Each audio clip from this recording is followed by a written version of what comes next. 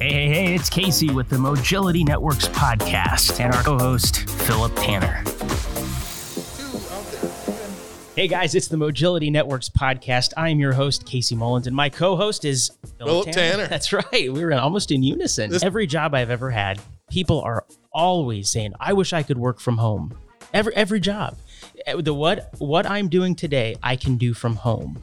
So fast forward, COVID happens. And everybody got forced to work from home. They did. But now you're seeing resurgence of people saying, hey, I'm kind of feeling a little lonely. I'm kind of feeling a little isolated. I want to go back in the office. We're just not happy. And then we kind of have black and white thinking on it where, okay, we're either a remote company or we're an office company, right? Yeah. And so you need to center around some, flexible work solutions. I mean, I've seen a lot of companies spitballing a lot of things about, because companies have seen some real estate savings with remote workers and things like that. But New York. Didn't you tell me about New York? Yeah, New York's got a lot of empty real estate. Rents are way down. But you got to balance that with the mental health of your employees. If they're feeling disconnected from their coworkers, it's hard to quantify. Yes, some workers and a lot of workers have been more productive from home, but it's hard to quantify what falls through the cracks as far as productivity and collaboration by not being in the same room. Right. Well, you got your kids are also at home. So I think that's something that's not normal. Video conversations, and I see their, son or daughter pop in the background, and, I usually know them, so I'm waving anyways. But it's fun. But there are people that are becoming, saying, hey, I need to get back in the office. And then there's different models being floated out there where people are going to have huddle type offices where you only work a couple days a week in the office. People are hot desking so that they can save on the real estate expenses and still let you work from home and have some office time. That's got to be a management nightmare. Well, it's one of the things is you have to pick something, stick to it, right? Because you can't afford to change it all the time.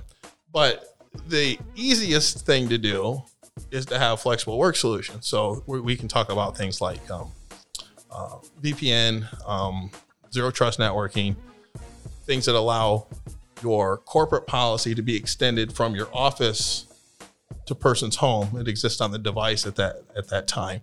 And so that you can still enforce all the things you want, protect your data, and do all the things you need to do, whether they're working at home, at Starbucks, at co-working space, in your new huddle offices, at your regular office, or wherever.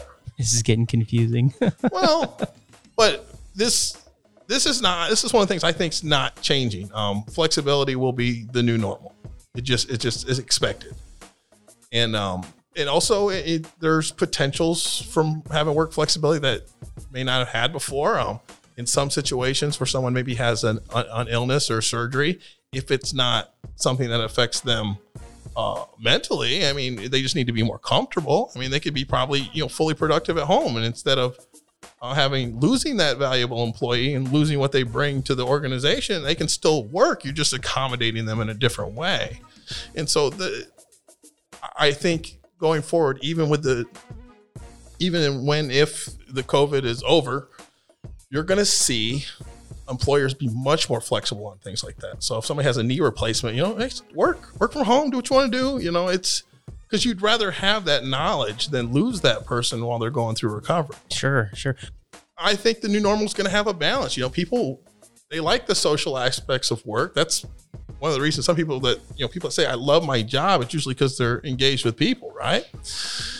And so, they did the work from home thing. And at first it was like, this is really nice. I don't have to rush so much in the morning. I get an hour and a half back that I was doing in a commute every day. This is great. I get to see my kids before they go to school. And then pretty soon, you got a couple video meetings a day, maybe on Zoom or something. And then It settles in. It's like, house is awfully quiet, especially now that a lot of schools are taking students back. So house is awfully quiet. Maybe the spouse has a nursing job or some other critical job, or is a teacher like your wife that has to go to work. And so the house is pretty quiet and they miss that office environment. So I think you'll see a lot of people that really want the mix. They really like the idea of getting that time back every day by not having the commute, but they do miss the social interaction with their colleagues. So it's just, a computer, the wall, and a cat, I guess.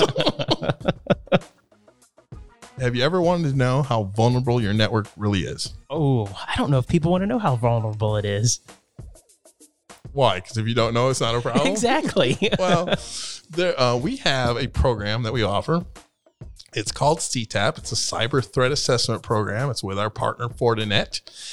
And basically, we put a box, a Fortinet firewall in a special mode inline in your network, and it analyzes the traffic. And we do that for anywhere from 3 to 5 business days.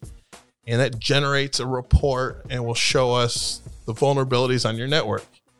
And we have not had a scenario, and no other Fortinet partner that I know of has ever had a scenario where they did a CTAP assessment and didn't find something. We do it no cost. Wow. Now, is that just here in Fort Wayne, or will we go to Auburn? Will we go to Huntington? What's the radius on this? Midwest. Ooh. Well, we can do a remote one where I pre-configure it. We'll ship it with instructions how to put it in line in your network, and you put it in, and we'll give you the report, and you box it up, send it back. Oh, I'm just going to ask a question. What information does it collect that we could see? Okay, we actually don't collect any of your actual data, or even what we're actually looking at is we're looking mostly at the headers of the packets. And so we look at the if any applications on your network are going to malicious websites. We look if anything on your network has a virus signature. Okay. Or a malware signature that's trying to scan or infect other systems, or other, because when a piece of malware scans your network, it's actually looking for vulnerable ports and holes where it can try to get in. And ports are just like doors to devices. So most people have heard of an IP address. Well, each IP address has 64,000 ports. Jeez, that many? Yeah, and the ports are doors. And so normally certain applications use certain ports, but that's not always the case. And sometimes some applications, because they're either written poorly, have never been patched when a security vulnerability has been found, have openings. And certain applications can exploit those openings to get into other systems. All right. So this is an invitation for someone out there, for, I guess, any business that wants to take advantage of this. We can get you set up. I know right now we're about 2 weeks out. But please give us a call. When you reach out to us, we'll be giving you a call. We'll get everything set up. We'll get you put on the calendar. And then what happens from there, Philip? We'll ask some questions. We got to get some basic information about your network so that we can tell you where to. If you're within anywhere from 3-4 hours of Fort Wayne, we'll come do it for you. But if we're doing it remote, where we send it to somebody, we'll tell you how to plug into your network. And it literally is plugging 2 cables in. And then we just wait, and our cloud will collect the data and generate the report. We'll provide you a copy at no charge, and then we'll talk about the threats and vulnerabilities and what we can do about it. There you go. And guys, he sounds pretty confident. If he's saying this thing has been installed or implemented in different places, and there's never been a time that it hasn't caught something. Not for us or anybody else that I know in this industry that uses Fortinet's CTAP program. What happens if we don't catch it? If we don't catch anything? I'll give you a $250 Amazon gift card. I called him out. Are you serious? Yeah. You'll give me $250 gift card. No, I'll give the customer. Oh, okay. You get $5 from Starbucks. But I have to pay my own gas money. Yeah. I like it. No, that's a great thing to take advantage of, guys. If you have a network, this is a challenge you need to take. And again, you have nothing to lose. What's our phone number? 260-408-6605. 6605. So those are the last 4 digits. Give us a call. Let's get this set up. Philip, get that $250 ready. Thanks for listening to the Mogility Networks podcast. We sure do appreciate it, and we hope you got a lot of value out of this cast.